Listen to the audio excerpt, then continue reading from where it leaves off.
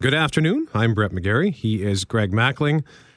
Happy Friday afternoon. Friday afternoon indeed. We will tell you at some point this afternoon about a unique experience that Greg and I got to do today over at the Manitoba Public Insurance Auction Hall on Plessis. They've developed a new virtual reality simulator to highlight the problems that can be caused with distracted driving, impaired driving, and speeding. And I was in the distracted driving scenario, and it was intense. It was fun because it was my first virtual reality experience, but it was also really harrowing because of the fatal consequences that occur because of this scenario. So we'll tell you about that. If you've got a computer in front of you, I will let you know you can go to our Facebook page for 680 CJOB. We've got some video up there, 3 different videos. The latest one will give you the experience to a certain extent and then Brett's immediate reaction to it. So if you're looking for something to toggle between while you're listening to us this afternoon, that's an opportunity for you as well. Richard Cloutier is here in the meantime, joining us live to talk about this report, what is happening with emergency rooms. And Rich, I'll be honest with you, I'm just getting caught up sort of as the minutes go by here because of what we were doing this morning. So it's a good thing you're here to get us up to speed. Well, it's historic. It's a generational change in the city when it comes to health services. And I would also suggest it's a foreshadowing of what's going to happen in the rest of the province. And I've entering my 25th year here at 680 CJOB. I started back in December of 1992. Shortly thereafter, I had an interview with Dr. John Wade, who went on to become chair of the Winnipeg Regional Health Authority. And he had done his interning at San Francisco, I believe. And he talked back then about a healthcare model here in Winnipeg where you had 2 big main hospitals, Health Sciences Centre and St. Boniface, that you had them both equipped with helicopter pads. And it would ferry patients from the outskirts of the city and rural areas.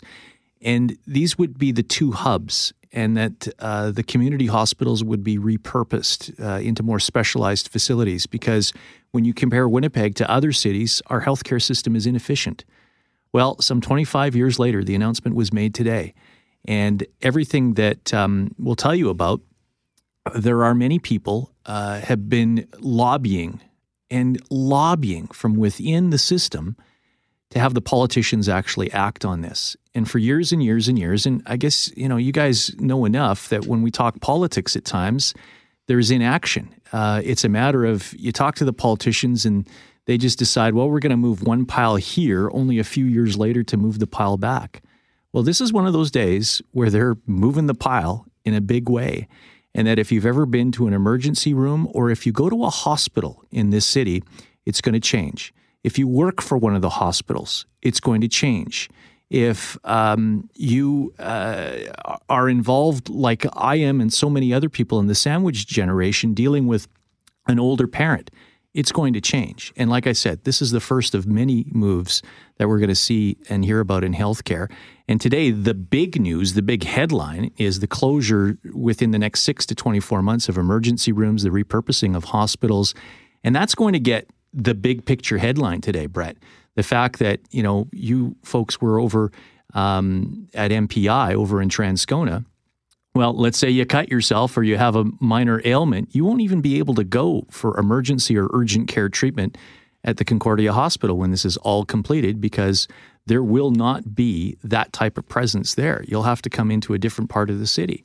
So it's going to be tremendous change for anybody that uses or is employed by health services in this city. I think a lot of people are going to have a hard time wrapping their head around the idea, and this already happens for cardiac care, but now it'll happen for almost everything.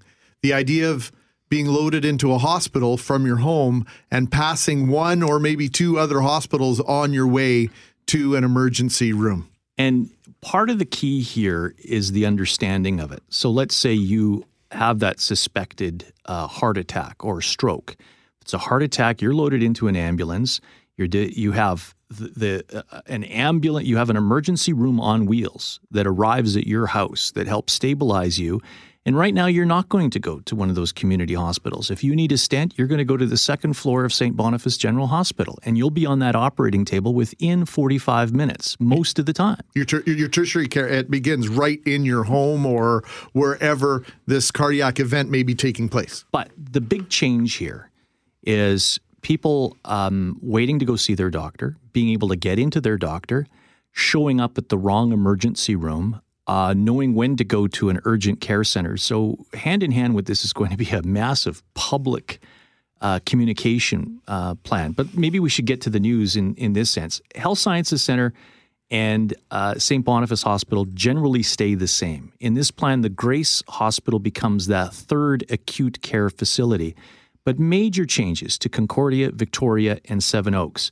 Seven Oaks will have an urgent care center, and we could talk about that at some point. Laurie Lamont from the Winnipeg Regional Health Authority will join us later in the hour.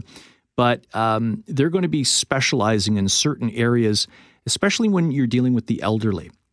And the elderly need specialized care. Again, this has been on the books for Seven Oaks Hospital for many years, but now they're actually going ahead and doing it. So it becomes a facility where you're going to see complex continuing care. You're going to see an elder transition center, rehabilitation center, goes hand in hand with the wellness center that they have at Seven Oaks Hospital. And again, an urgent care system there. The Misericordia Health Center, interestingly enough, and I think when you were on with Jeff, you were shocked about that because that's going to change. That's going to become a community facility. It will no longer be that 24/7 urgent care department. And it's interesting because it became an urgent care some 20 years ago because they wanted to actually close the Misericordia down completely. That's an aging plant, and they've put some more money into it. But they're going to repurpose that facility there, and they're finally doing something that they've been wanting to do for quite some time. But they converted it into an urgent care center really to piece off the neighborhood. And who's in that neighborhood? Well, there are a lot of wealthy people that live on Wellington Crescent. There's a lot of people within that side of the neighborhood that would use a healthcare facility more often. So I'm a little surprised at that, but it makes sense as to why they would do that. In my side of things out in the Victoria Hospital, the emergency room there will close. It'll become a 24/7 urgent care. They're going to specialize there in inpatient mental health. I know a little bit about the mental health system, as you guys know. And that facility there, when it comes to mental health, is A1. There's room there. So they're going to do some different things at the Victoria Hospital there as well. And they're also making changes at Concordia Hospital. Again, no ER, no urgent care, but there's going to be a lot more orthopedic surgery done there. There's going to be more elderly services there as well. So major changes. Obviously, if you work in the healthcare system, you've been notified this morning. Your unions have been notified. There's going to be major changes there. And for the public, for us consumers who use the healthcare system, there's going to be a lot of changes as well. But if you show up, you're still going to get care. But the reason why they're doing this is that, and we've got Dr. Brock Wright who spoke this morning, and he was very passionate about it because here is one of the senior people at the Winnipeg Regional Health Authority who's been there for a generation, that sat around the boardroom table, that has wanted to do this for years and years and years. But the political masters have said no because they were afraid of the backlash from the public. And Brock Wright is sitting in this news conference with 15 other people. And then he finally said, listen, folks, you can't just look at Winnipeg as an island. You have to look at Winnipeg compared to other cities and other provinces. As the Chief Medical Officer for quite a number of years now, I have the privilege of talking to new physicians who come into our community. And it's remarkable to me that they're somewhat shocked at the number of acute care hospitals we have in Winnipeg. And many of these physicians are coming from cities that are much, much larger than Winnipeg and yet have fewer acute care hospitals. And that's something I think this system has always had a difficult time understanding. For many, many years, there's been a desire in this community to retain all of these acute care hospitals in their current format, be hospitals that can provide all the services possible to their local communities, et cetera, et cetera. But it's simply not a sustainable model. It's not sustainable, and it's not a money issue. The reality is that we will never be able to recruit and retain enough specialists to provide the critical mass of specialists that we would need at 6 acute care hospitals to have a viable emergency department, critical care, to be able to provide that consultation in a timely enough manner to have efficient flow. Because these specialists don't want to come to Winnipeg just to do emergency work. They want to do scheduled elective work and other kinds of services, and we're only a city of so much size. We can only accommodate so many specialists. So the system is not sustainable. And as we discuss this system, and I'm sure in the next weeks and months this will get heavily debated, I would challenge the media to challenge those who are questioning this model to say, what's the alternative? Now, in terms of of where this model helps, why does it make sense to go to 3 acute care hospitals and then concentrate the less acute patients in 3 other facilities? Well, first, from a patient care perspective, it's not good care to be mixing up frail elderly patients who are needing convalescence or rehabilitation. It's not appropriate care setting for them to be smack in the middle of an acute care unit in an acute care hospital. So by shifting those longer stay patients to 3 facilities that are dedicated to their care, we can provide much better elder-friendly care than we can right now, and we'll be much more successful at transitioning those patients back into the community. And by concentrating the acute care services at 3 hospitals, we can concentrate all those specialists. Now the emergency departments will have access to specialists on a very timely basis. They'll have access to 24/7 diagnostics. It'll greatly facilitate the flow of emergency patients. And as Wright says and explains here, right now the system is so thin. We're not doing well on wait times. We're not doing well in providing those services. But there is a leap of faith here. And when you drill down and ask the tougher questions, you get the response that we believe based on the research. So if you're skeptical about this, you have every right to be skeptical. But what we do know is what's happening right now, it ain't working. There is a concrete example of this change working, and that is the Cardiac Sciences program at St. B, where they've concentrated the specialists, and you've gone from a non-fractured WRHA where hospitals were competing for different specialists, for different doctors, internalists, and now they're all concentrated on one campus. And as you know, Richard, and as I know with an intimate knowledge, it's been very effective as a recruiting tool and in terms of the success rate, not only of surgeries, but emergency care in the cardiac world. It is 117 on 680 CJOB, 204-780-6868 is the number to call. It's the number to text. What are your thoughts? And Dr. Wright had that question in there. What's the alternative? 204-780-6868. Talk or text. You can also email brett@cjob.com or gmac@cjob.com. And guys, by the way, sorry to interrupt, but there's going to be all sorts of reaction to this by organized labor, by the opposition, by everybody. There's going to be concentrated efforts to oppose this plan over the next several months because this is a government, whether you agree or disagree, they're actually doing something about it. 204-780-6868. Your thoughts on what is happening with our hospitals in the city of Winnipeg. You can call or text 204-780-6868. Your forecast is coming up next. I'm Brett McGarry. He is Greg Mackling, and we are talking about what is happening with our hospitals, big changes to the emergency room situation, and we have your calls at 204-780-6868. Let's start with Jason. Jason, what are your thoughts? Hey, thanks for taking my call. I'm really happy to hear the government's finally making some changes. We all know there's a problem in Manitoba with the wait times. I guess my question is, what type of, how are they going to be educating the public on this new system? Because we've all attended emergency facility and we've seen people there with common colds or stomach aches. How are they going to educate the population on the proper use of these facilities? Well, and that's a great question, Jason, and we thank you for bringing that up. What we're going to do is we're going to be speaking with the Winnipeg Regional Health Authority later this hour, so we will put that question forth on your behalf. Thank you, Jason. All right. Sarah, what are your thoughts, hello Sarah? There. Well, I'm going to tell you, I am so happy to hear that they're finally going to do the right thing. And it's amazing that it took so long for somebody to figure this out. The Seven Oaks should have been closed a long time ago. Vic should have been closed a long time ago. Those were two of the hospitals that really should have been closed. And I'm going to give you a little example. I'd like to do that so people would have maybe a little bit of a better understanding. I went into the Vic, I believe it was either 2014 or 15. I'm not exactly sure. But anyways, I went in with severe chest pains.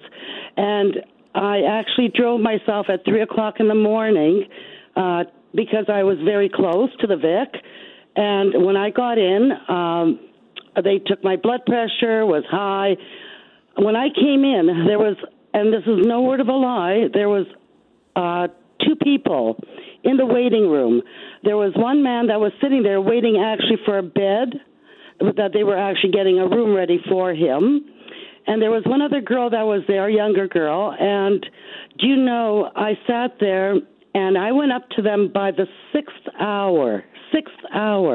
And I said, and I asked who the doctor was that was on the Emerge. And the girl responded and said to me, I'm very sorry, but I'm not exactly sure who it is. Meanwhile, I said, well, what's going on? There's nobody here. Why are we waiting so long? And she responded saying, well, you know what, there must be an emergency in the back there. I said, not an Emerge. You're not going to have a doctor who's doing any type of surgery for 6 to 7 hours in Emerge. That was totally ridiculous. Sarah, thank you so much for the call. We appreciate your feedback. Sorry to hear that it took so long. We have 90 seconds. Danny, what do you have to say? You know, I don't believe that closing down some of the other places is the answer, because I've gone into emergency with people and you can see that it's well understaffed. It needs better staffing, and I think that would be the major answer to the problem, instead of closing down places and taxing the only other 2 hospitals left on the list. I think it's a big mistake.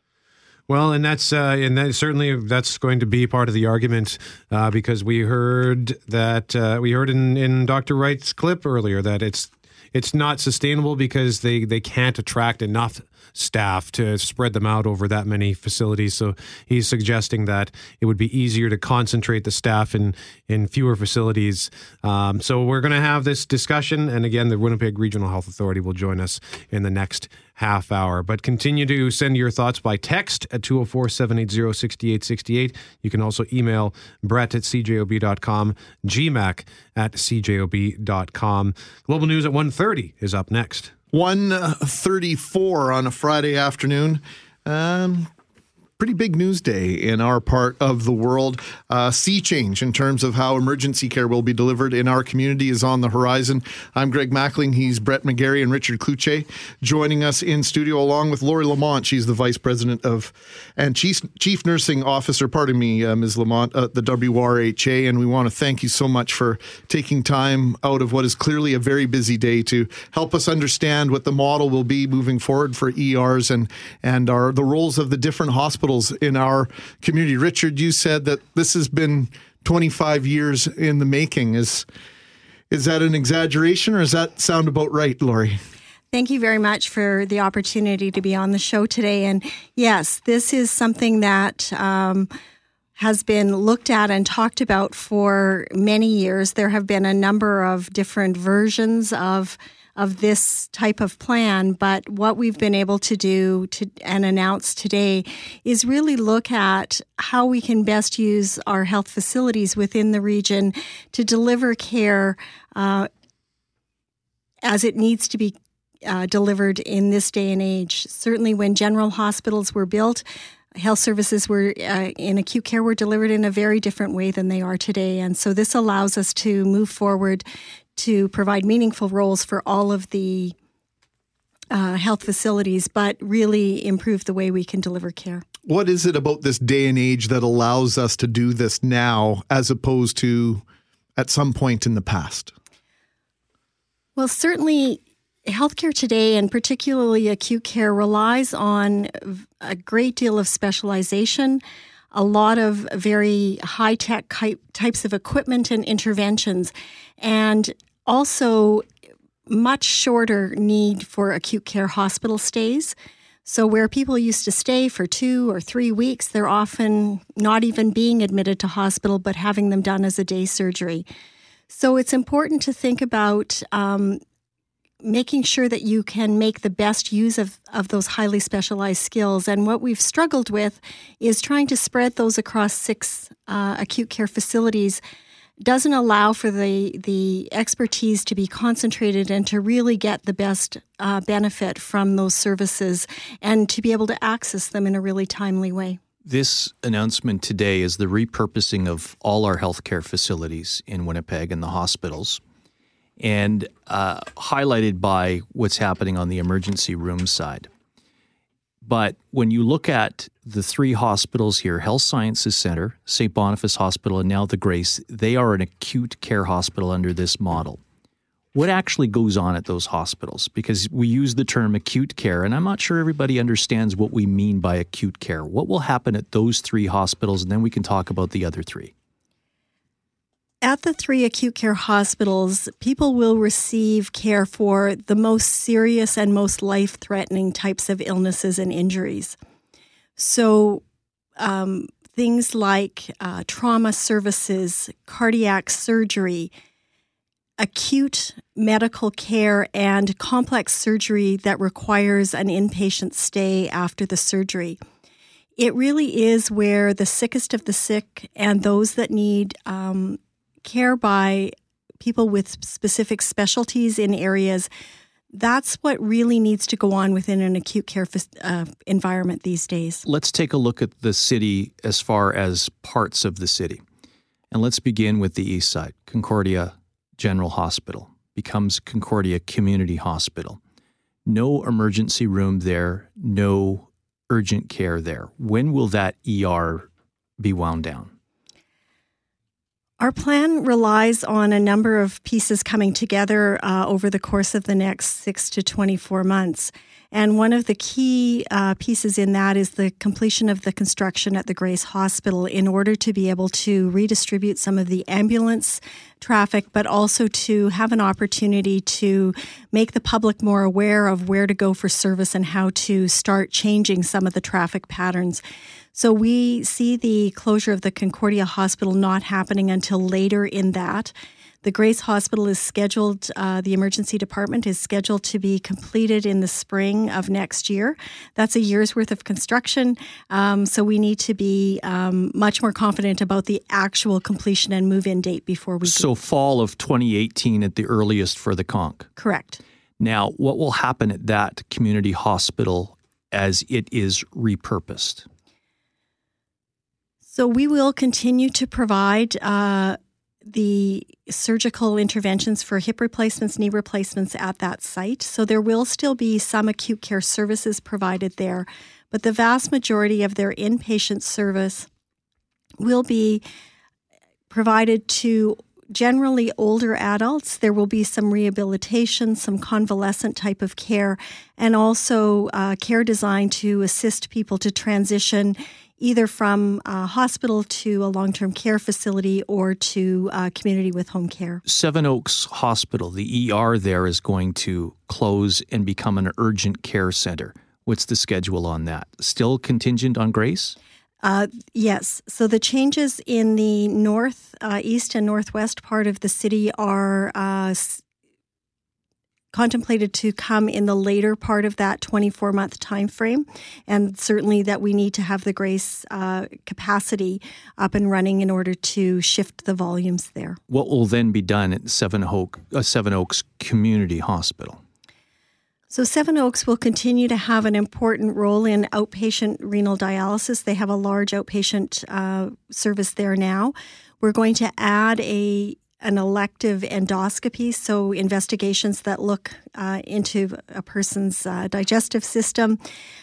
We will have a standalone elective clinic there, which will help to ensure that people get those tests in a more timely way. And so that will be a new addition. They do a small amount of that service now, so we'll build on that, but create a much larger service there. And then their inpatient beds, they have already a significant activity in geriatric rehab.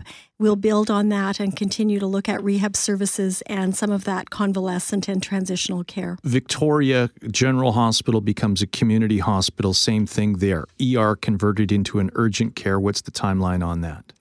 That one we're anticipating will happen in phase 1. And that will be sometime in the fall, early fall of 2017. 2017. So this year, so within the next 8 months. That's our plan, yes. All right. What will also happen at Victoria Community Hospital?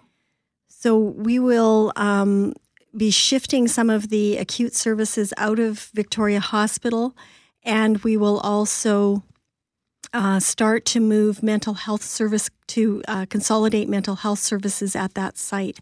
So mental health services at Seven Oaks and Grace Hospital will move to the Victoria General Hospital, and we will be able to offer better service to those people who have acute needs for mental health services. What happens when, and previous government spent a lot of money on new emergency room, emergency bays, ambulance bays, etc. Ambulances will no longer at some point be going then to Victoria, Seven Oaks, and you can't arrive at Concordia at all. Ambulances won't be going there, will they? And we will still have some ambulances going to the urgent care centers. We have some ambulances that go to Misericordia that are directed to Misericordia. So in our work with the fire paramedic service here in Winnipeg, we're fortunate to be able to work collaboratively with them to develop protocols so that not everyone who takes an ambulance actually needs an admission to hospital.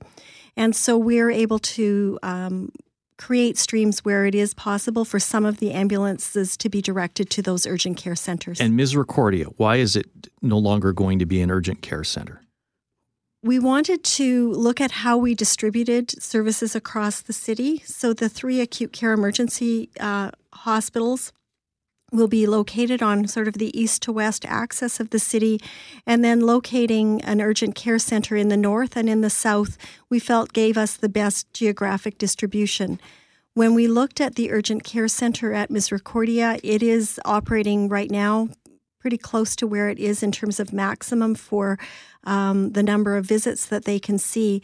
But we also know that people from all over the city go to Misericordia. So it isn't necessarily just in that neighborhood. We see people whose addresses are from across the city. So there was the opportunity to move some of that service elsewhere.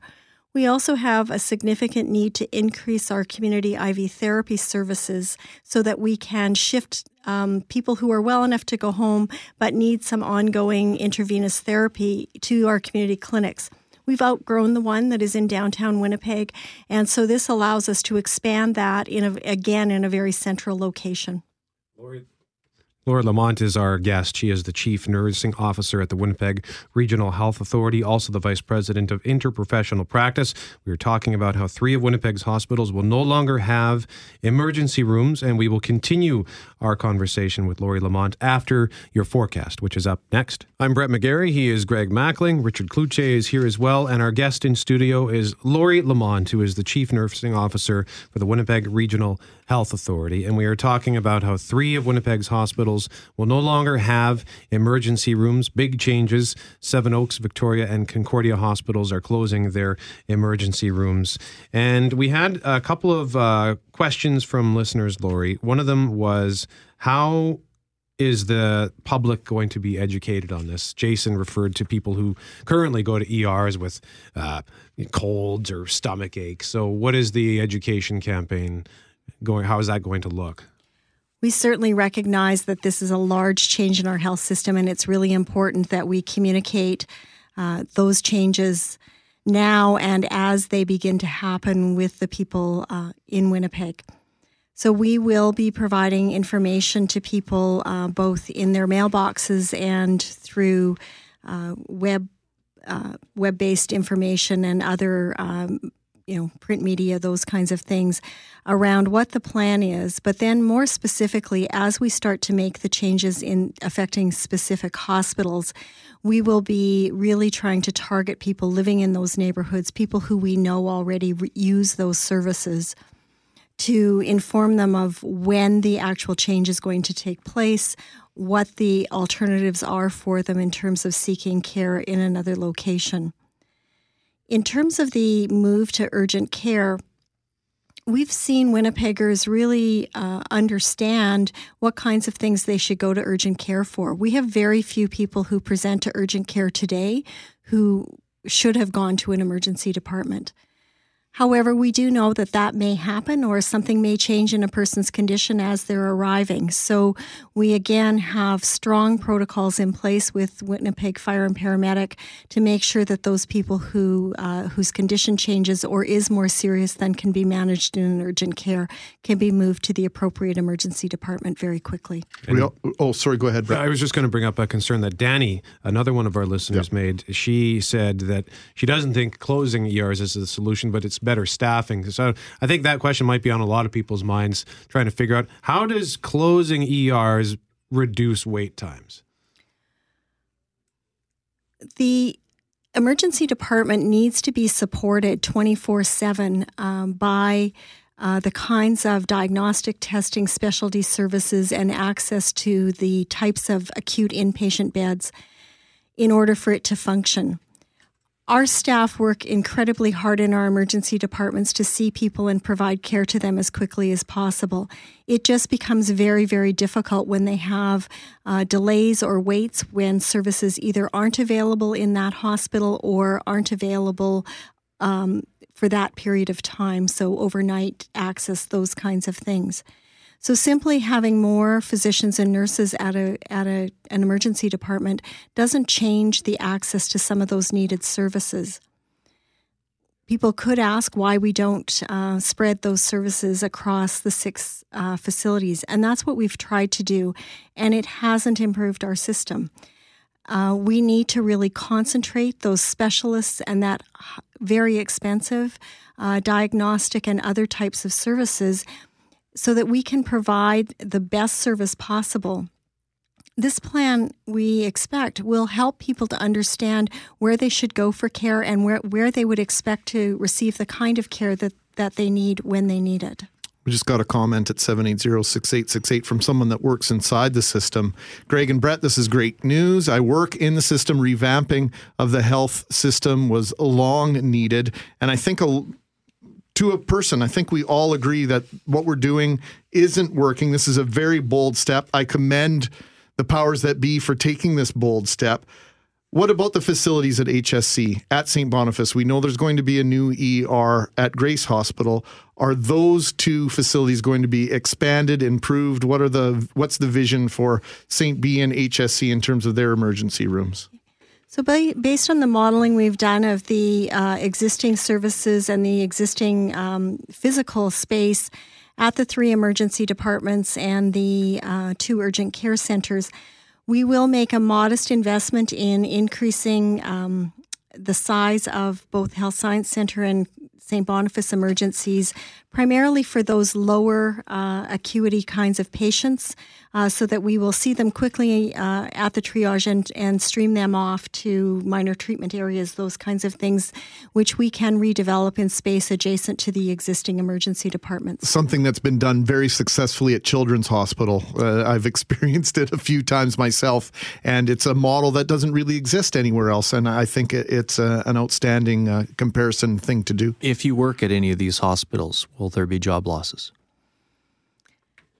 We still have a lot of work to do in terms of the actual staff schedules and the models that we will put in place for all of our healthcare providers, physicians, nurses, other healthcare professionals.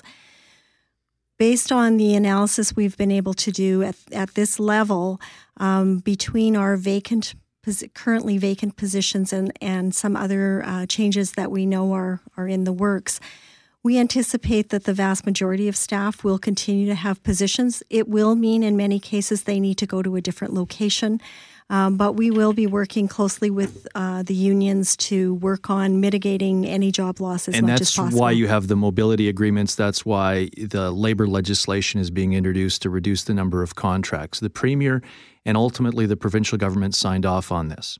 But the Premier said that if you work in healthcare, frontline services will not be effective. Does these changes introduced today affect frontline services in any way whatsoever? We believe the things announced today will actually improve the frontline services that we're able to deliver. It will make it easier for our staff to do the kind of work that they need to do. And as I said, we don't anticipate any significant job loss. We only have about 60 seconds left. I just want to quickly bounce this off of you. This is another text from somebody who says, look, I know we have more ERs than the norm, but Winnipeg serves a lot of rural communities. What's your reaction to that thought? Most major urban centers do provide service to the surrounding communities in which, in the provinces where they're located. Our plan is based on who currently uses our system, which includes the province of Manitoba, a part of northwestern Ontario, and a small piece of Nunavut who come to us for service. So as we looked at making the changes, we anticipated that we would continue to provide service to those people as well as those who reside directly in the city of Winnipeg. Lori Lamont is the Chief Nursing Officer for the Winnipeg Regional Health Authority, also the Vice President of Interprofessional Practice. Thank you for joining us today and answering some of our questions and some of our listeners' questions as well. Well, thank you for the opportunity. Richard Cloutier as well. Thank you very much, sir. I'm Brett McGarry. He's Greg Mackling. Global News at 2 o'clock up next. I'm Brett McGarry. He is Greg Mackling. At some point this afternoon, we're going to tell you about a little visit we paid to Manitoba Public Insurance in Transcona today We took some virtual reality for a spin, a new program called Driver X, and it showcases the dangers of distracted driving in quite a visceral way. So I want to tell you about that at some point this afternoon. But Greg, yesterday we talked to Brian and Sarah Baumler from That's right. HGTV. I know you were super excited about that. An absolute thrill to speak to them. I welcome them into my home several times a week. Yeah. So it was great to converse with them about things that I was able to ask them and you were able to ask them and things we were able to discuss with them on your behalf listening at home. So that was absolutely a thrill. They're in town for the Winnipeg Home and Garden Show on the main stage this evening at 6 o'clock at the Convention Center, tomorrow at 1 p.m. Today, we're talking to another Brian and Sarah pair from HGTV. They star in a new show that just debuted last night. Brian's kind of like my brother from another mother. Introducing Sarah Keenlyside and Brian McCord. Today's the day! HGTV's newest dream team. First impression? Wow. Their specialty, looking outside. I would love a space, and I think the shed could work. For the things you dream of inside. They'll bring your inner space out. Oh my God, that's great! It's a shipping container! Backyard Builds. New series April 6th on HGTV. Ah, gross! Backyard Builds is the show. It debuted last night with 2 episodes, but they replay tonight at 6 and 6:30 and throughout the weekend on HGTV, so you have plenty of opportunity to catch up on this brand new show. Their names are Brian McCourt, he's a contractor, and Sarah Keenlyside, a designer. Can we start by talking about the popularity of outdoor spaces and how backyards all across the country have become such an extension of our homes, and we spend so much time outside? Is this a new phenomenon in your mind? It is relatively new, which is shocking because there's so much space in your yard, and it's untapped. Yeah, and we're finding that clients especially are asking us now more than ever to work on the backyards because of the raising house prices across the country, that people can't afford to have a getaway in another, maybe like a cottage or a camp or something like that. And the houses they can afford are smaller. Yeah, so it's all about investing in your backyard and creating almost like an urban oasis. So using the backyard in this way, where you're sort of doing it in a non-traditional kind of way, is this a new trend? I mean, people have definitely used their backyards before, but it's an uncommon thing. So we're trying to inspire people to make it a more common thing. Yeah, what we're doing on our show is really blowing the kind of the typical backyard idea of like renovating a backyard. We're really blowing that out of the water and doing these specific builds that are tailored to the homeowner's needs. Yeah, if you caught it last night, we did a shipping container as a home office, and we retrofitted a shipping container, like a used shipping container. Yeah, and ran electrical to it, insulated it. It's a 4-season workspace. Yeah. So it really, this is something that is not Toronto-centric. It's not Ontario-centric. It goes across the country. And you can use your backyard year-round in every season when you build these 4-season workspaces. So it's really changing the way people see their backyards. 3-season sunrooms have been a big deal in this part of the world for a long time. My grandpa had a veranda on both the houses he ever lived in. Screened-in porches are a big deal because, hey, mosquitoes are a big deal in this part of the world. Have you got some advice for those of us on the prairies and in the Red River Valley that deal with mosquitoes in the evening, just our prime enjoyment time for our backyards? Yeah, I mean, I think first and foremost, get away from the house. Like, it doesn't have to be an extension of the house anymore. It can be a full separate building in the backyard. And instead of going to just a typical gazebo, take it up a notch. Like, what do you and your family want to use your backyard? What are your interests? I mean, we've done outdoor movie theaters. That was cool. Like an amphitheater. Like, you could do a screened-in porch that's got a pull-down screen, a big boho chic floor pillows, all that kind of stuff. That was a good point. Just that it doesn't have to be attached to the house, because everyone, when they expand the living space, they always think to do an extension onto the house.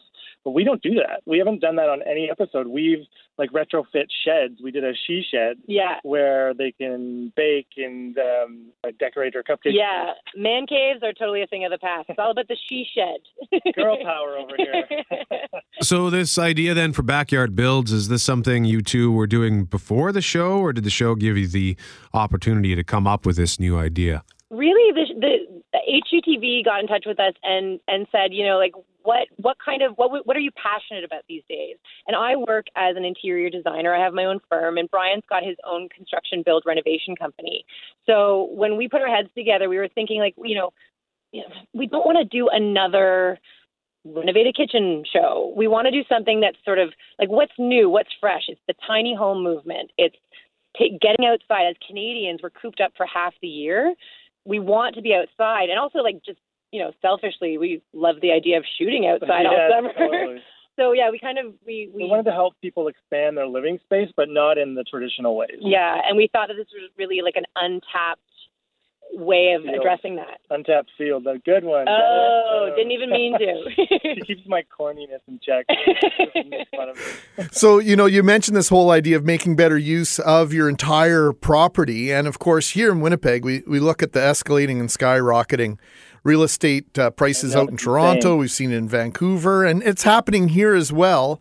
And so you guys made a really good point about that idea. This is cottage country. Like in Winnipeg, if you don't have a pool or a cottage or an RV, you're working really hard. And so the idea of having that getaway space that's 10 steps or 20 steps outside the patio doors is an outstanding idea. Brian, I want to ask you about how you started, the story about how you started doing renovations and interest in redesigning. You did kind of a surprise makeover for your mom and dad. Is that right? Oh, so you're going way back. When I was 14 years old, my parents went out for the weekend, and I decided I was going to surprise them and make over a room. And this is back before all these shows were on TV, and that was a regular thing. And I kind of took pieces of furniture from different areas of the house, painted the room, and they came back and they were so shocked at how good it looked. They were like, "Do you want to do the rest of the house?" So, over my high school career, per se, I just kind of kept going with that and did the entire house. And then when I moved out at 19, I knew I wanted to flip a home, and I didn't have the financial means. So I approached friends and family for a small investment, and I dove in and kind of just taught myself. And it all worked out for me. I mean, I'm here now, and it's awesome. And Sarah, I guess same question. How did you get into doing this stuff? Well, I studied environmental design at OCAD-U in Toronto, and it's funny. I thought I wanted to be a travel photographer when I was younger, but really when I look back now, I think of the times that I would, go over to my friend's house and we'd play with dolls, but then I would end up spending the entire time designing a home for the dolls with all the furniture pieces around. So it's something that's always been in me. I have a fine art background, but I think I was too practical to become an artist. So I translated that into the design world and eventually brought it into the interiors. And now I'm taking it outside.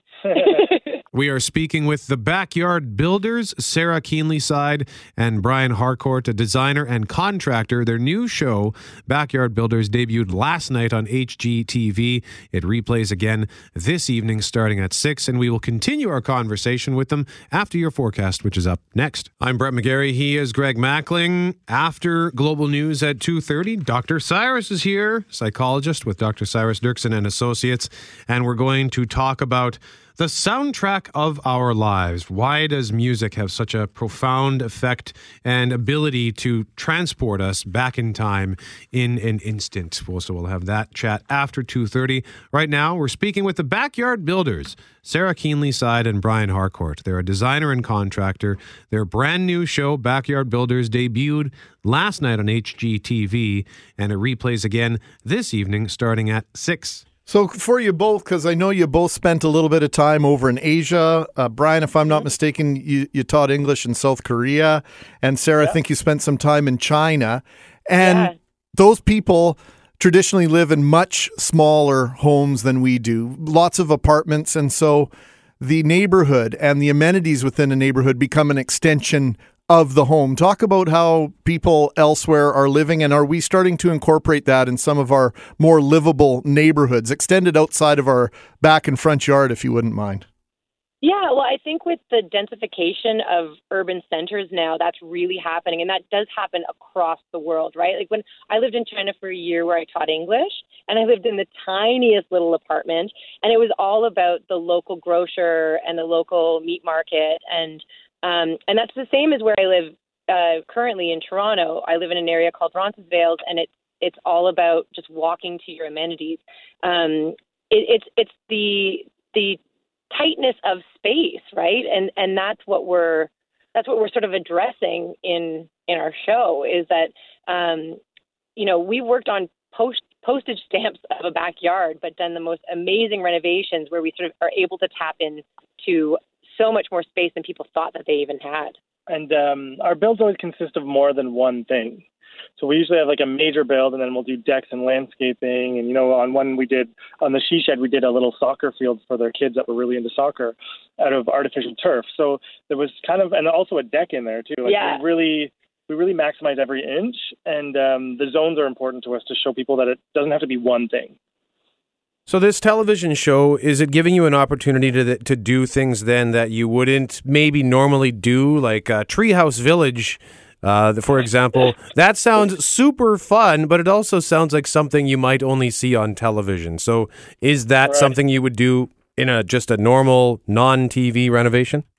Well, I'll speak for myself here. As an interior designer, no, it is not the kind of regular thing that I would usually do. And that's what I love so much about teaming up with Brian on this show is, I've been designing for 10 years now, and I can always create a new kitchen and it'll be something fresh and new, but you can't always invent a treehouse village. So that's the coolest thing, is every single client that we work with on this show has a completely different ask, and it's always something that we've never done before. Yeah, it's a huge process of problem solving, learning, research, creativity, figuring it out. Yeah. So we really rely on each other a lot through the process, and we're a really strong team. Like we're not the average kind of bickering like duo on TV, where we really lean on each other, and that's how we get through these like such different builds. Yeah, we sort of made that pact before we even started shooting. We said, can we not be bickery? Because that's not who we are in real life, and we want to be ourselves, and we're a team, and we problem solve together, and it's all about the finished product for the client in the end. Yeah. So are you getting called the other Brian and Sarah? We've been called out a couple times today, yes. The new Brian and Sarah? Yeah. No, definitely. I mean, I wasn't willing to change my name. Sorry, guys. Yeah, they just have a thing for Brian and Sarah's. Basically, if you're a duo and your name is Brian and Sarah, you get a show. You get an HGTV show. You get an HGTV show. But after you see the show, you'll realize how different we are from Brian and Sarah, and I think there's plenty of room for both of us. Yeah. So the last night it debuted with I believe it was you said the shipping containers and the Treehouse Village, and it's replaying this evening at 6 o'clock Winnipeg time. What else do you have coming up this season? Ooh, can we give it away? We can give it away. Yeah. Yeah, we can give it a little taster. We have an outdoor bar that we're going to be doing. Oh, yeah. A really cool sports bar. Sarah makes some stools out of recycled kegs. Yeah, that's another thing is we always have at least one DIY project to do it yourself that viewers at home can totally take on. It's not, you don't need to be a designer or a contractor to pull it off. Yeah. And then the amphitheater one episode is like really, really cool. It's not something you see every day. Yeah. And it's these people that live in such a close-knit community with like 100 kids they get on their street. Yeah. So we built them amphitheater-style outdoor movie theater, and they can actually have every one of those 100 kids come and watch a movie at once. Yeah, it was pretty epic. Okay, I'm sorry. I have enough problem with dealing with 2 kids. They can have the entire neighborhood in their backyard? Yeah. Literally, and you'll see at the end. Yeah. They have everyone over. It was a big backyard, but a little toot for space planning. Yeah. Totally, yeah. Well, you guys, it sounds like a very exciting program. I've seen some of the preview episodes, and this will be an outstanding addition. Backyard Builds on HGTV with the new Brian and Sarah joining us on Mackling and McGarry. Thanks so much, you guys. It's Thursdays at 10 p.m. on HGTV Canada, and if you miss it, you can check it out on hgtv.ca. And just to clarify, that is 10 Eastern, so 9 o'clock our time. And once again, if you missed the debut last night, that's okay, because the 2 episodes replay tonight at 6 and 6:30, and they're going to play throughout the weekend. Just check your listings for HGTV. Backyard Builders, hosted by the new Brian and Sarah, Brian Harcourt, who is a contractor, and Sarah Keenlyside, who is a designer. And a reminder that the other Brian and Sarah, the Baumlers, are at the Convention Center this weekend for the Winnipeg Home and Garden Show, presenting All is Fair in Love and Renos on the main stage tonight at 6 and tomorrow afternoon at 1. It's kind of cool how people are living outside and using those spaces outside the 4 walls and the roof of their home, outdoor kitchens. We didn't get around to discussing those with Brian and Sarah. Fire pits are becoming popular. And this whole idea, as much as it would be nice to have a cottage or a weekend getaway, for some people it's not practical. The time involved now is, let's be honest, we're busier than we've ever been. Yeah. And if you have the luxury to go and spend a couple days up at the cottage, bless you. I think it's fantastic. But I've been trying to sell Jackie on the idea of, building our resort in our backyard, our cottage in our backyard. And that way we can enjoy it. If we happen to have a free Wednesday night, we can enjoy it for 2 or 3 hours Wednesday night. And when Friday comes around, you don't have to get in the car, load up the kids, load up the groceries. We have a fridge. We have a grocery store just around the corner. Go upstairs, switch into the flip-flops and your bathing suit and walk out your back door and boom, you're at the cottage. You can sleep in your own bed. 2 homes. We have a hard enough time cleaning 1. Never mind having a second place to clean. So I can't tell you how many making use times. of the backyard is a great idea. Can't tell you how many times there's one friend of mine in particular. He has a cottage in Winnipeg Beach, and I've said, "Hey, busy Sunday? I want to go golfing? Sorry, I got to go cut the grass at my cabin. Got to go to the cottage and work at the. Got to do some work every week." And I would also wonder if you have a cottage, if you would almost feel like guilty if you didn't go out to it every weekend, right? Like, oh, well, I got the cottage, I got to take advantage of it. But does it become a commitment or an obligation as opposed to a vacation, so to speak? Well, I think we have an idea for one of our 1 o'clock talkers, as we call it, for next week as we get close to cottage season, because a lot of people take advantage of the Easter long weekend to go up and get things started, get things rolling up at the cottage. So we'll have to talk about that. Is it more of a hindrance than it is a relaxation point for you, having a getaway, a cottage, a trailer, a camp, whatever you might call it?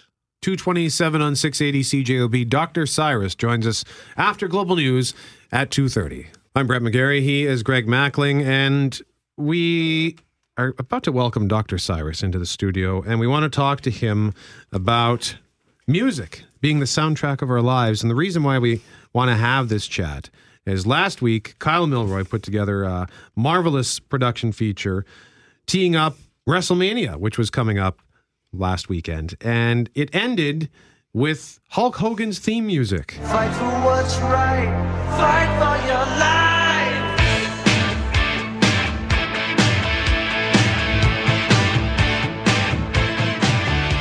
So super cheesy, I know. Oh, You realize that? Super cheesy. Okay, good. I'm glad you realized that. But every time I hear this music, it brings me back to the mid-1980s and the various times he's come back throughout his career. And it just makes me feel like a little kid again. Does it pump you up? Does it pump you up? It does. It makes me want to unleash Hulkamania. I was a Hulkamaniac, and it just makes me smile and excited, and I don't know. Hulkamania's running wild in Winnipeg town. That's right. I'm coming to see ya. What you gonna do, brother? I love it. So Dr. Cyrus Dirksen is here to talk about this with us. And I guess what is the question to start this? Why does music have the ability to immediately transport us back to a certain time in our life? Well, I think that music is something a little bit like fragrance or something like that, where it's associated. You can associate it with a time and a place, and it's just. But I mean, you can do this with just about anything. Like if you see a certain object or a person, or even if you experience a certain emotion, it can bring you. It's associated with a memory, with a time in your life, and they can be powerfully connected with our memories. Our brain is made up of associations, and so, like for example, I remember studying for exams when I was in university, and I would play. 1 or 2 songs, and then when I was at the exam, if I was having trouble remembering an answer, I'd just start humming along to that music, and sometimes it would come to me. And so you want to create associations, and they just happen naturally.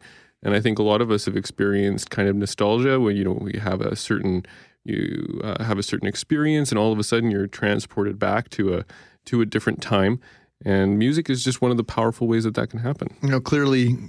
Musicals, in terms of theater, have figured this out, that music evokes a certain emotion from us. It can get us excited. It can tell a story in a different way, in a very emphatic way.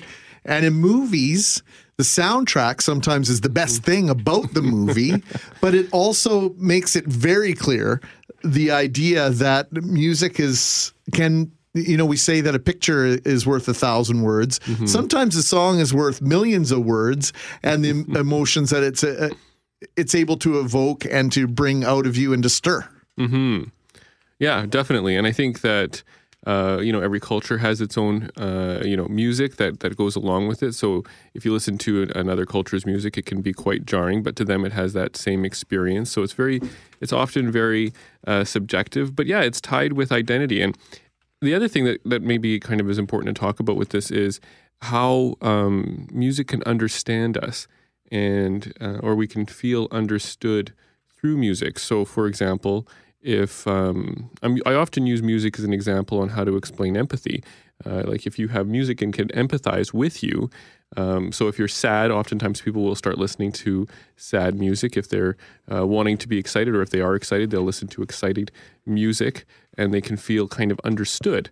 And I think sometimes you can have a certain type of music that kind of understands your personality and kind of represents who you are.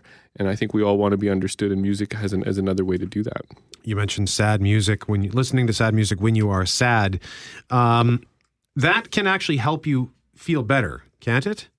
Yes, it's not necessary to always override your feelings, although sometimes getting distracted and having somebody take you into a different place can be helpful. It's also important to understand your feelings and experience them. They're there for a reason. And music can, again, be one of those things that helps you to understand. If I have clients who have difficulty communicating with me for various reasons, sometimes adolescence, sometimes using music can be a way to understand who they are. I'll ask them what they like, and pull up YouTube or something like that, and play the soundtrack or the whatever they want to listen to, and oftentimes it leads into a conversation about who they are or what they're feeling, and what is it that's attractive about this music, what's going on for you when you listen to it, and stuff like that. How about a national anthem?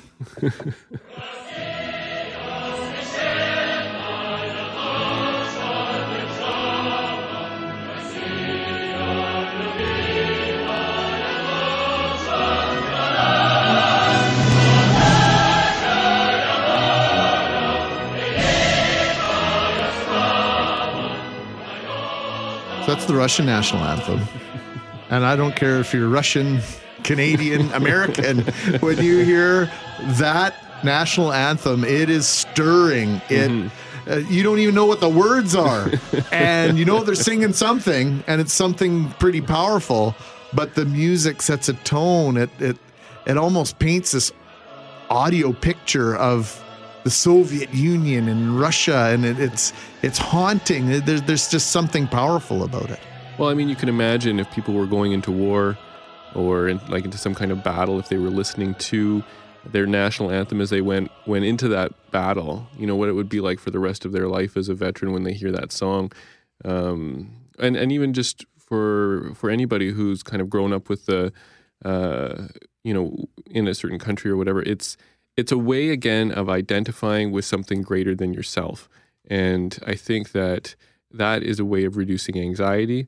I mean, even just thinking, going back to the war thing, like if you're willing to go and die for something that is hard to understand, like a country, like it's a piece of land, but it's more than that. And how do you represent that? Well, maybe you play a song, but you're willing to die for it.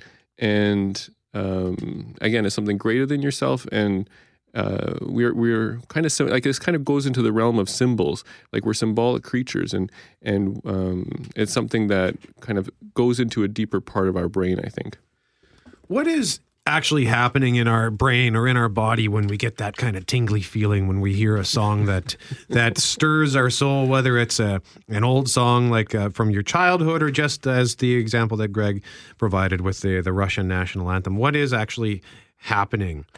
Can you talk about that at all? Well, I think it depends on what that song, what that song was associated with. I think this is where there can be a stability that's found in something like a national anthem. Like even when my life is going up and down and not making sense, that song brings me to a certain feeling or identity that's consistent.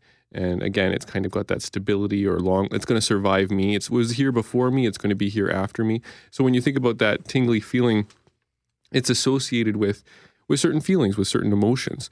And I mean, there are certain, certain resonances, I think, that can be created through certain tones. But I mean, the main thing that happens when you're listening to these, pieces is associations with certain emotions and things that are greater than yourself.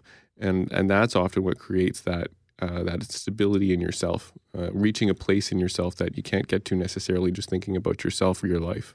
There's nothing really more powerful than being in church. It doesn't matter what faith you're of. I don't know if all faiths have music as part of their services, but the ones that do, it can be very stirring. It gives you an opportunity for reflection, to be louder and prouder for a lot of people about their faith. But what about, I'm looking here at Roll Jordan Roll.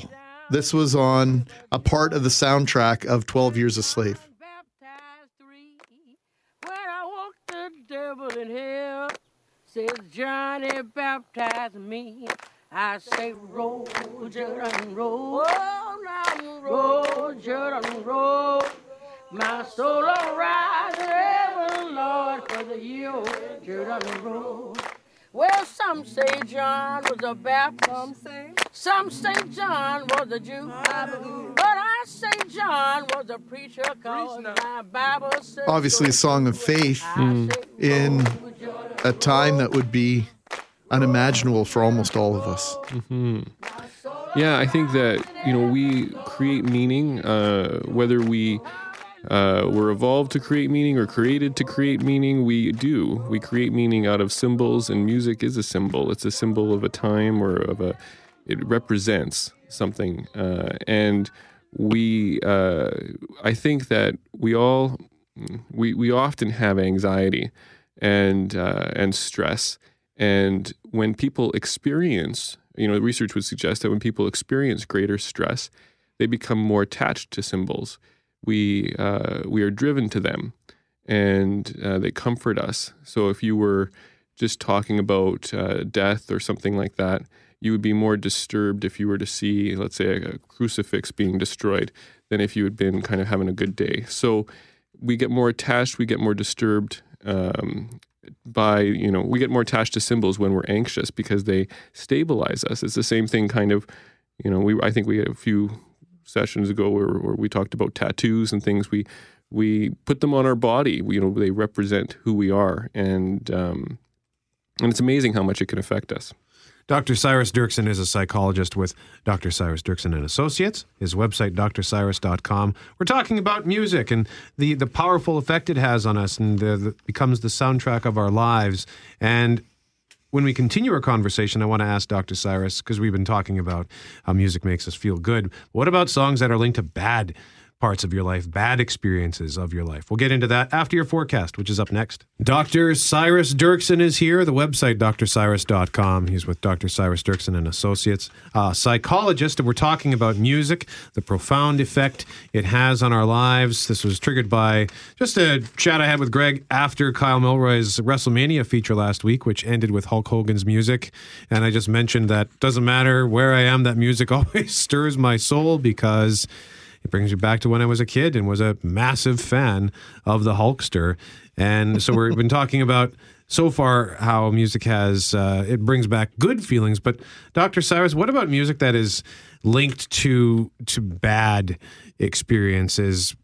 Why can that that can make you feel, for me, I know that if I hear a song that I kind of associate with a bad time in my life, it brings me right back to that moment and makes me feel crappy. Mm-hmm.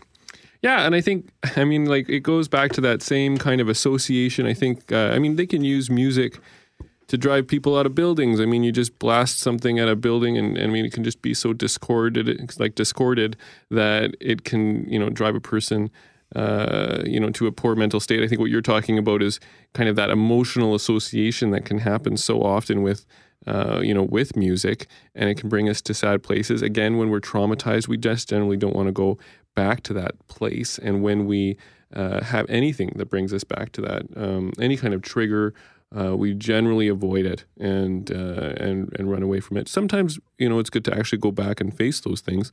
But the general way that we manage that is just to drive around the mountain and do something else. That was going to actually be my follow-up question. Is it a bad thing to turn on, like if a song comes on the radio and it reminds me of that, should I be running away from that? This is one of those things that is actually a little bit tricky because the general treatment for anxiety is to face your fear. And so trauma is generally an anxious kind of issue. So oftentimes it is good to face our fears and to face those triggers. That being said, there are times when it can be, you just get a better outcome by finding another way. And so, for example, if somebody had their career and their career is now completely associated with trauma. So, for example, if you're a mountaineer or something like this, and you climb rocks for a building, you climb rocks for a living, as some celebrity mountain climber or something like this, and somebody falls off the mountain with you, and now you can't face that. It might be a good idea to go and sit with a mountain for a while and face your fear, but it might be easier to find another job too. So there's kind of I find it's not quite so simple as just to say, yeah, you got to tackle it and overcome. And it's not so simple just to say you got to run away from these things and find some other way of doing things. I think that there might be middle ground, or sometimes one or sometimes the other. Can we go away from the dark places now? Yep. Because whenever I hear Stairway to Heaven, I remember the first time I danced to it. I remember who I was dancing with. And there's another song. I could play 24 songs, but here's one from the Bee Gees. Oh, I got to turn this on here.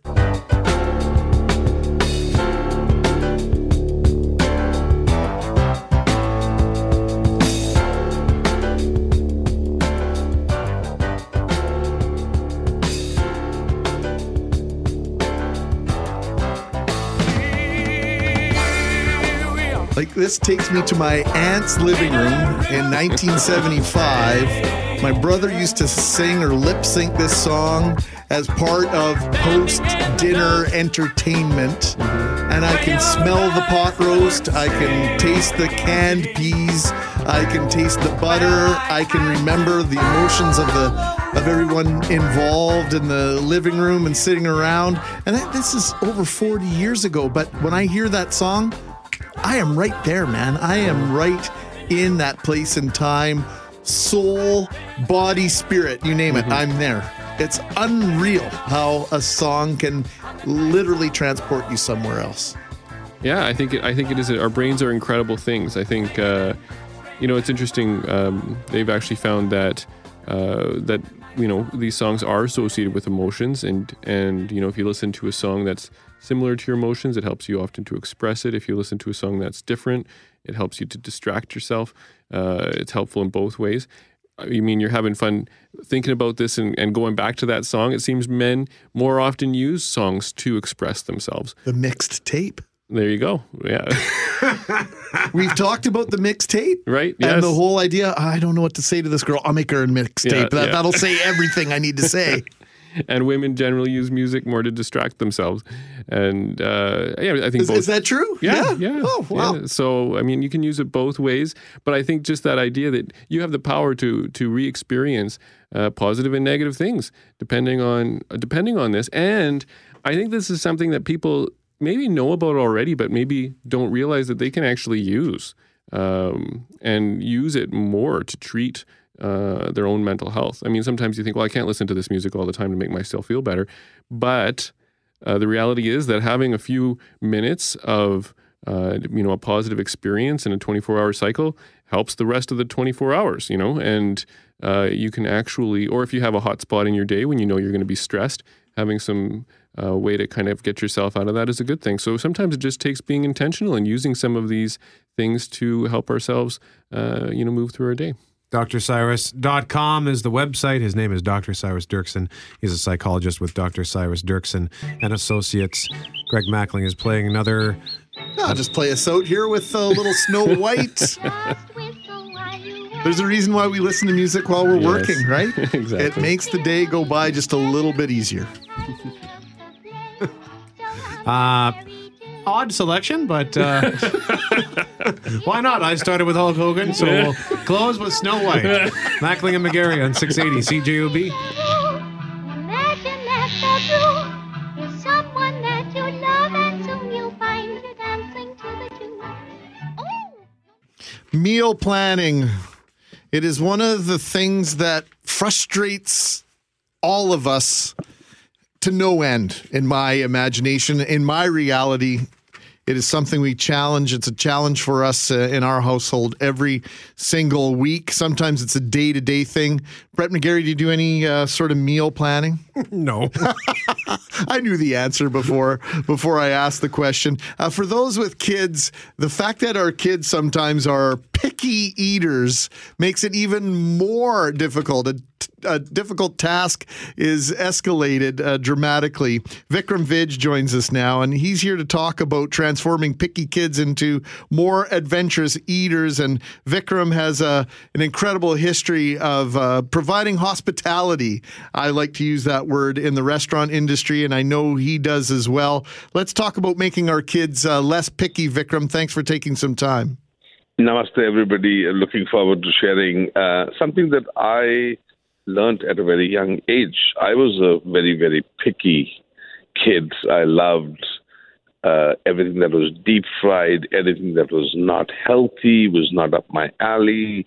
I hated everything that my mom used to make because she used to cook the hell out of everything. I never knew whether I was tasting an eggplant, a chicken, or a potato. So, when I decided to partner with Chef's Plate, I wanted to keep all different elements of texture and flavor and sweetness and spices all differently. So if you go to Chef's Plate, right, chefsplate.com until Sunday, April 16th, Vikram, what are people going to find there from you? Well, they're going to find a chicken biryani recipe, which is biryani means rice that's cooked with all the vegetables. So it's a one-pot curry. It's 40 minutes maximum. You can cook it It's nutritious, it's healthy, it's totally something that the kids be involved in. So they can come and, cut the chicken breast if they want, or they can cut the green beans if they want. So you can involve them, you can laugh with them, you can make fun of them. And most importantly, you can have a meal that is made with pure love and joy and lots of flavors. Because remember this, food and cuisine and music will solve the problems of the world, not the guns, and definitely not the politics.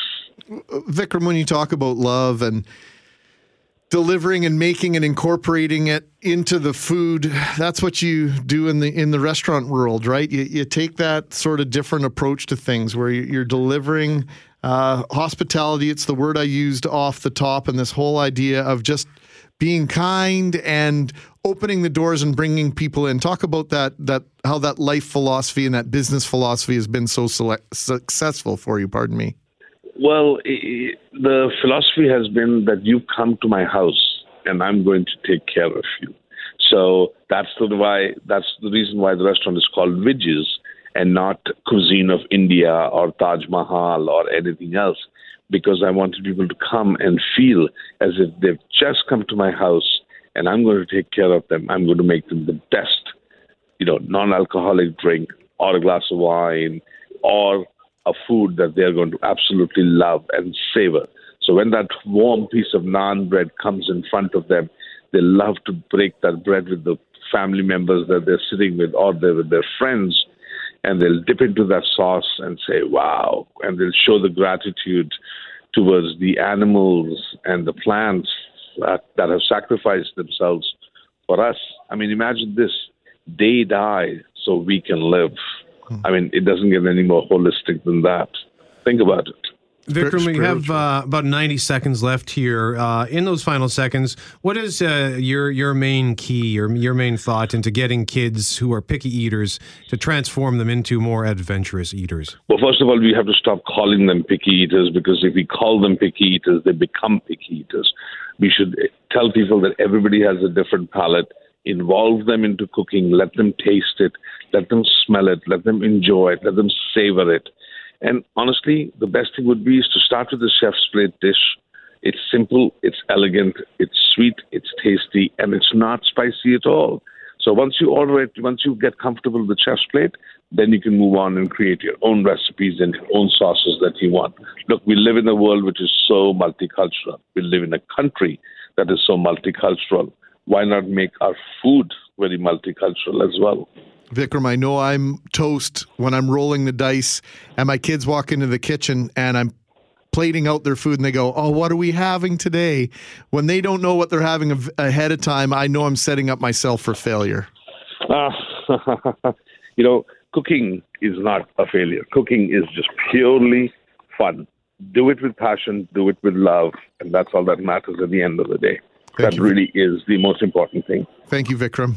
Vikram Vij is an internationally renowned chef. His restaurant in Vancouver, a famous restaurant, Vij's. And you have more information at chefsplate.com, where you can see Vikram's recipe for family chicken biryani.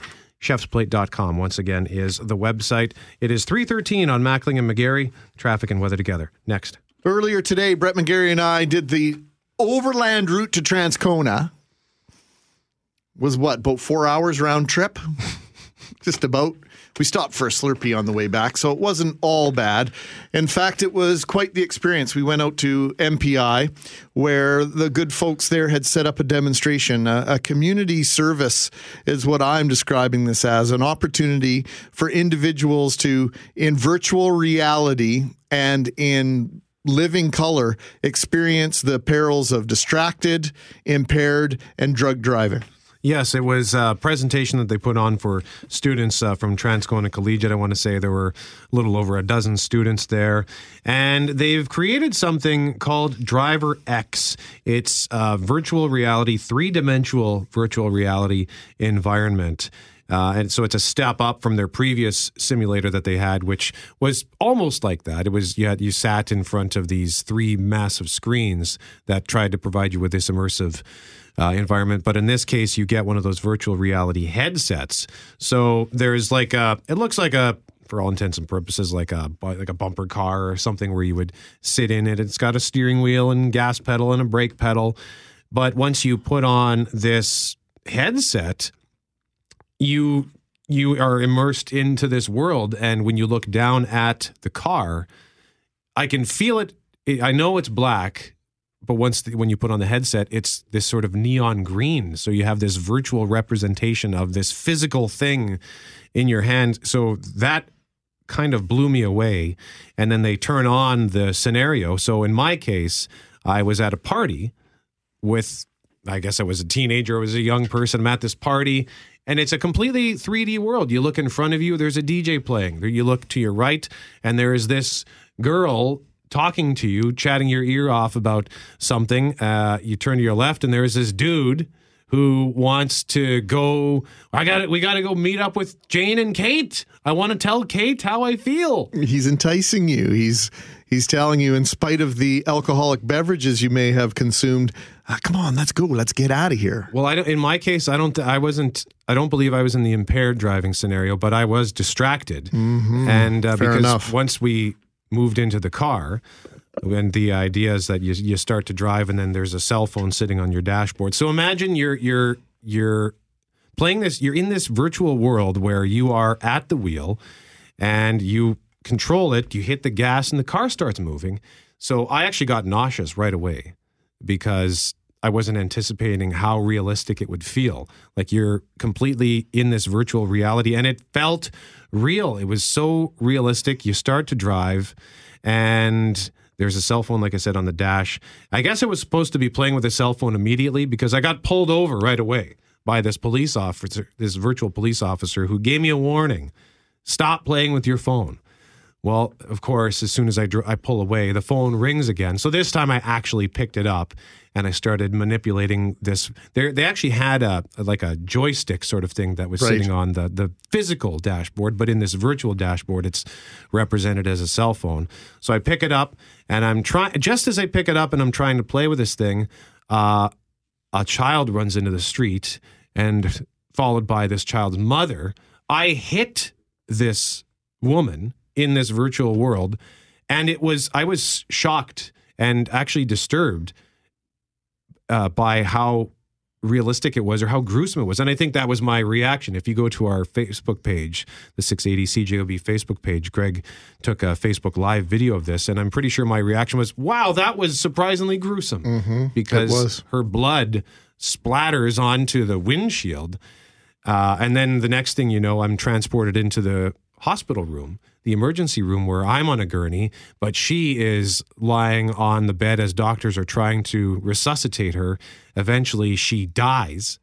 Her family then comes in. It's a father with his small child in his arms, and another child who's looking at me saying, why did you take my mommy away from me? And the idea is that to show you what can happen in a split second if you're distracted while you're driving, if you're playing with your phone while you're driving. So hats off to Manitoba Public Insurance. They teamed up with a local company called Project White Card, I believe is their name. I just want to confirm that. But they've created this Driver X, the website. If you want more information on it, chooseyourreality.ca is the website. Chooseyourreality.ca, where you can see a little bit what I went through. And again, you can go to our Facebook page, the 680 CJOB Facebook page, to see some of my experience as shot through the eyes of Greg Mackling's iPhone. It was an incredible experience. I'm glad we went to do it. And your reaction to it, I think, tells a huge story. So thank you to the folks at MPI for putting this together. And Brett, thanks for being the guinea pig on this, because I know you're a little bit uncomfortable with the idea at first, but you've really done a great job in relaying the emotions involved of a simulation. When we sit down with our kids and we tell them this is what could happen, now they can feel it. Now they can live it as close as you would ever want them to. 322 on 680 CJOB. Traffic, weather, sports, all up next. Brett McGarry with Greg Mackling, and Hal Anderson. Hello, is here. Yes. Hal, have you followed this saga where one of our listeners has been sending us letters? You know, a little bit. I heard something about this, but fill me in. The background is Greg got a letter from a listener who was... Like a real snail mail letter. Yep. They typed up a letter, and it was addressed to Greg, but it was about me. This listener was saying... Oh, it sounds like they're trying to split the two of you up. Well, no, it was actually they were concerned because this person says, Brett's always there. He's doing your show, he's reading the news on the weekend, he's got the couch potatoes. Does he ever go home? Right. Does he sleep like a feral cat under the stairs? So this person provided some coupons for Greg to take me out to A&W. I bought him a Slurpee today. I took him out today. Wow. So then there was a follow-up letter from to Tristan, and it was about me. I can't remember what the context was. That was on Monday. Well, the context was that there is less concern for you. Yeah, I can't remember. That the concern is shifting away from you and maybe towards TFJ. Yeah, and this is the same person sending you these letters. Do you know who? Like, have you reached out or not? No, and the third letter today. I guess when Tristan came in and read this letter to us on Monday, I implied that it was a dude who was sending these letters. Yeah. So I get to work today, and there's this note, a little handwritten letter on my desk, and I thought, I finally got one to me. And it simply says, in pen, not typed up this time, 1, not a dude. 2, words hurt. 3, sad face. And attached as a parting gift, some more Donkey Kong stickers that I was really excited about. And then it says, formerly concerned listener. You're okay now. No more worries. Mackling and McGarry turning off listeners one at a time. I'll tell you since what. 2016. Over the years, some of the stuff I can tell you about, some stuff I can't tell you about. The things that I have received over the years. I mean, I used to get for several years. I got from, I assume it was the same person, letters, cards, like love letters and love cards. Big, lipstick lips, real pressed on the envelope, smelling like perfume, and I remember you. Are those the same letters you got when you were in prison? Yes, the same person said. By the way, I was your cellmate. You remember one of my favorite things, the religious ranter? Oh gosh. And you know what? The religious ranter used to call BJ and Hal all the time on Power 97. And people used to think, it's a setup. We didn't know who this guy was. We had no idea until his brother came up to me one time and thought that I knew that his brother was the religious ranter. And I went, you're kidding. Really? So he told me, yes. So he told me, this is the first time I'm ever telling the story. So he told me where the guy worked. This was years after BJ and Hal were off the air. He told me where the guy worked, and I thought, I'm going to mess with this guy now. So I went, it was a paint store in town, and I went into the paint store, and I just walked in kind of like I'm looking for paint, right? And I knew the guy's name, and they had his name tag on, and I'm just kind of looking around, and the guy, I could tell he was just going nuts, right? Because he's like, oh no, like I can't believe I'm 5 feet away from this guy. And he used to call up and just give us a hard time about everything and went on. And then at some point I kind of turned to him and I laughed and I said, your brother let you die. Your brother told me. Cat's out of the bag, baby. And he was kind of relieved, I think, because he kept that secret for many years. But yeah, the guy used to call into the show. People thought it was one of the best bits ever and, that we were planning it. And it was organic as heck. It was completely organic, yeah. Last night I went out to the Oak Bullwinkles. It's now called Nashville's to see Age of Electric. I said to Austin Saragusa on my show on the weekend, I said, where's this Nashville's? And he goes, and then my buddy Dave Patrician said, hell, that was the Oak. That was Bullwinkles. I'm like, oh, okay, now I know. Earlier today, we were talking about how music can take you back in time, the soundtrack to your life, etc. I love you. This is another thing that I love about your show is you have these musical people on, these bands on, that maybe it fits, maybe it doesn't fit, but I love it because, we're all in that, we can remember these things through these bands and these songs, and I love that. Yeah, it's great. We appreciate that. The idea of being transported by music. I mean, have you got an instance where you can cite, and I put you on the spot here. Yeah, let me think. Just this idea of music being able to take you back to a time and place. Because last night, I remember my first kiss. Okay. And I remember the song was playing. It was Freeze Frame. Remember that song, Freeze Frame? J. Giles Band. Yeah. And I was giving Sherry Evans, I was giving her a big kiss. Nice. It was the first and the last. And you failed the audition, did you? And every time I hear Freeze Frame, I cry now. No, I don't. You guys looked at me like you thought I would actually cry. No, I don't cry. But yes, that's an example of how music takes you back. Sure, it's okay. I'll never listen to Freeze Frame the same way again. Yeah, that'll be frozen in my mind. Yeah, that's Thanks right. a You lot, just picture Al. me, big sloppy wet kiss with Sherry Evans. That's my own fault. Mm-hmm. What you got coming up this weekend, Al? Oh wow! Listen, okay, so many people have asked me about the surgery, right? Which I've lost all this weight. Gastric sleeve surgery I had done in Toronto. So tomorrow morning, right at the top of the show, 7 a.m., the doctor who performed the surgery on me, Dr. Chris Coburn from Toronto, will be on the show. So we're going to talk about my case and other. It's kind of a cool, to have the success that I'm having with this weight loss is kind of cool because people are reaching out they're messaging me on Facebook and stuff, people that are going through the same things that I went through. And it's kind of nice to say, here's what I've experienced. Here's what I'm, so this is kind of my way to tell the story to everybody and hopefully others benefit. Brett, Hal's being modest again. You're inspiring people. Well, take another look. I hope so. And listen, I don't feel like I've lost my weight and gained it many times over the years. And I think there were other times when my weight losses were inspiring. This one, I feel kind of like I cheated a bit, but I don't care. I was at the point where I needed to lose the weight, and this was a great tool for me. So I don't know if but I hope others are looking at me and going, hey, you know what?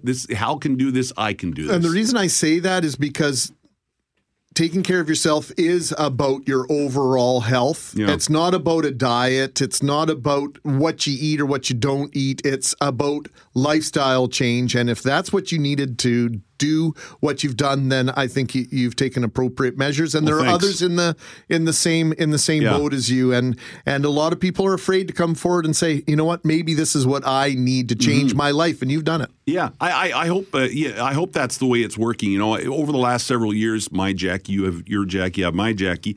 I eat way better now than I ever have in my life, but I'm in my early 50s and my metabolism sucks. And so you can eat great all you want, but you're not dropping the pounds. So I needed the help, and this certainly worked for me. So we're glad you did that. Yeah, so Dr. Coburn's going to be on tomorrow. Cool. 100th anniversary, just a bunch of odds and ends here, and I'm not sure where they're going to fit on the show tomorrow or Sunday. 100th anniversary of Vimy Ridge. That parade is happening on Sunday. Barry Burns will be on my show, so we'll talk to him about that. Amanda Lilly, speaking about diet, Amanda Lilly, I'm going to have her on to talk about transitioning to a plant-based diet, which I'm really kind of interested to hear about. My weather expert buddy, Bruce Johnson's going to be on the show. Dr. Ron Warb, my vet, because it's the time of year with, ticks and allergies for your dogs and all that kind of stuff. So we're going to talk to him. And as far as giveaways go, I've got Brian Wilson tickets to give away. And, of course, we'll qualify more people for Hal's Kitchen. So all that and much more tomorrow and again on Sunday morning between 7 and 10. Hal Anderson, thank you so much. Thank you, boys. Traffic and weather together. Next. Kluche and Buckingham entering the studio. The news from 4 till 7. Lots on the go. Is there? What? Lots on the go? There's lots on the go. Oh, okay. Yeah. Just a bit. Yeah, just a bit. Sarcasm. Including a groundbreaking announcement in healthcare today. We've been all over it from 1 till 2, and I imagine you'll pick up the baton at 4 o'clock, Julie. The very latest on it coming up on the news at 4 with Julie. And then Dr. Brock Wright, the Chief Medical Officer at the Winnipeg Regional Health Authority, will join us in our 680 CJOB studios to talk about the big picture and the specific changes that we'll see. Also, Dr. David Peachy, who co-authored the report, will be in studio as well, just to go over some of the finer points. And I think reaction at this point, from what I'm seeing and hearing, is mixed at best. There's definitely some trepidation out there, but hearing some people are saying, well, this current system isn't working. Maybe we need to try something else. The irony, today is World Health Day. I think in the end, these changes are going to make a difference. And if given the opportunity, because I don't think it'll bear real fruit for another 3, maybe 5 years in the end. But when you compare Winnipeg to other places, we will have 3 well-equipped acute care 24/7 hospitals. You compare ourselves to Calgary, Edmonton, Ottawa, Hamilton, who has 6 ERs? None of those cities do.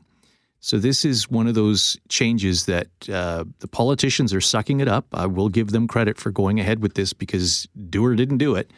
Philman wanted to do it, but he was going to lose an election and did lose an election over healthcare. And so now they're going ahead with changes that have been long on the books for 25 years. Part of our Live at 5 coverage will be outside the Concordia, where not only will the ER change close, that there will not be an urgent care center there either. So radical surgery on the healthcare system here today as well. But I'm very proud, and we're involved in this tonight, Greg, over at Canadians in Windsor Park, Winstock, for the Movement Center. I got an opportunity to spend some time with a young woman by the name of Jamie Townsend, who back in 2007 went through the windshield of her car in Selkirk. It's a very moving story, and we'll have that between 4:45 and 5 o'clock this afternoon. And a little Friday afternoon inspiration before we head out and raise a whole lot of money for these folks tonight. I'm getting emotional because the time I spent at the Movement Center, Jamie was there that Saturday morning. And when you see the work that's being done there, when we lament sometimes having to roll those recycling and garbage carts to the end of the driveway or to take our dog for a walk or play with the kids, the clients at the Movement Center would do anything to have the freedom to do those things. It's very powerful perspective. Another reminder to buckle up on your drive home, of course, as well. That incredible experience that Brett had today has really brought that to life. And also going live on our 680 CJOB Facebook page is our Miranda Lambert Emoji Challenge. Oh, you'll love this, folks. Emoji Challenge. Yes, I've done 3 separate lines of emojis, and using those emojis, hopefully people will figure out the 3 Miranda Lambert songs. How long does it take you to put these things together? That took about not even 5 minutes. Okay. Yeah. McGarry would get it like that. Mackling, probably, like I looked at it and went, oh. But, well, if you know her songs, it helps a lot. But I did that little contest during when the HIP was here. I sent the emojis to my brother and sister-in-law who were waiting for the band to come on. And I did a head and then by, and then I had the 100. So a head by a century. So you can say a lot with emojis. That Bumper Stumpers game show, I was terrible at that one. So check it out. It's on our 680 CJOB Facebook page when it goes live. The first correct answer that has all 3 songs in the right order will win. Richard Cloutier and Julie Buckingham. Originality. Thank you so much, you guys. The news from 4 until 7 on 680 CJOB. Did you notice Richard said surgery on the healthcare system? That Richard Cloutier is a clever guy. You know, you always call me the king of segues. I think I have to relent my crown to Sir Richard. That's all the time we have. Greg Mackling, thank you very much, sir. Jeff Fortier, thank you very much, sir, at Master Control. And thank you for listening to Mackling and McGarry on 680 CJOB.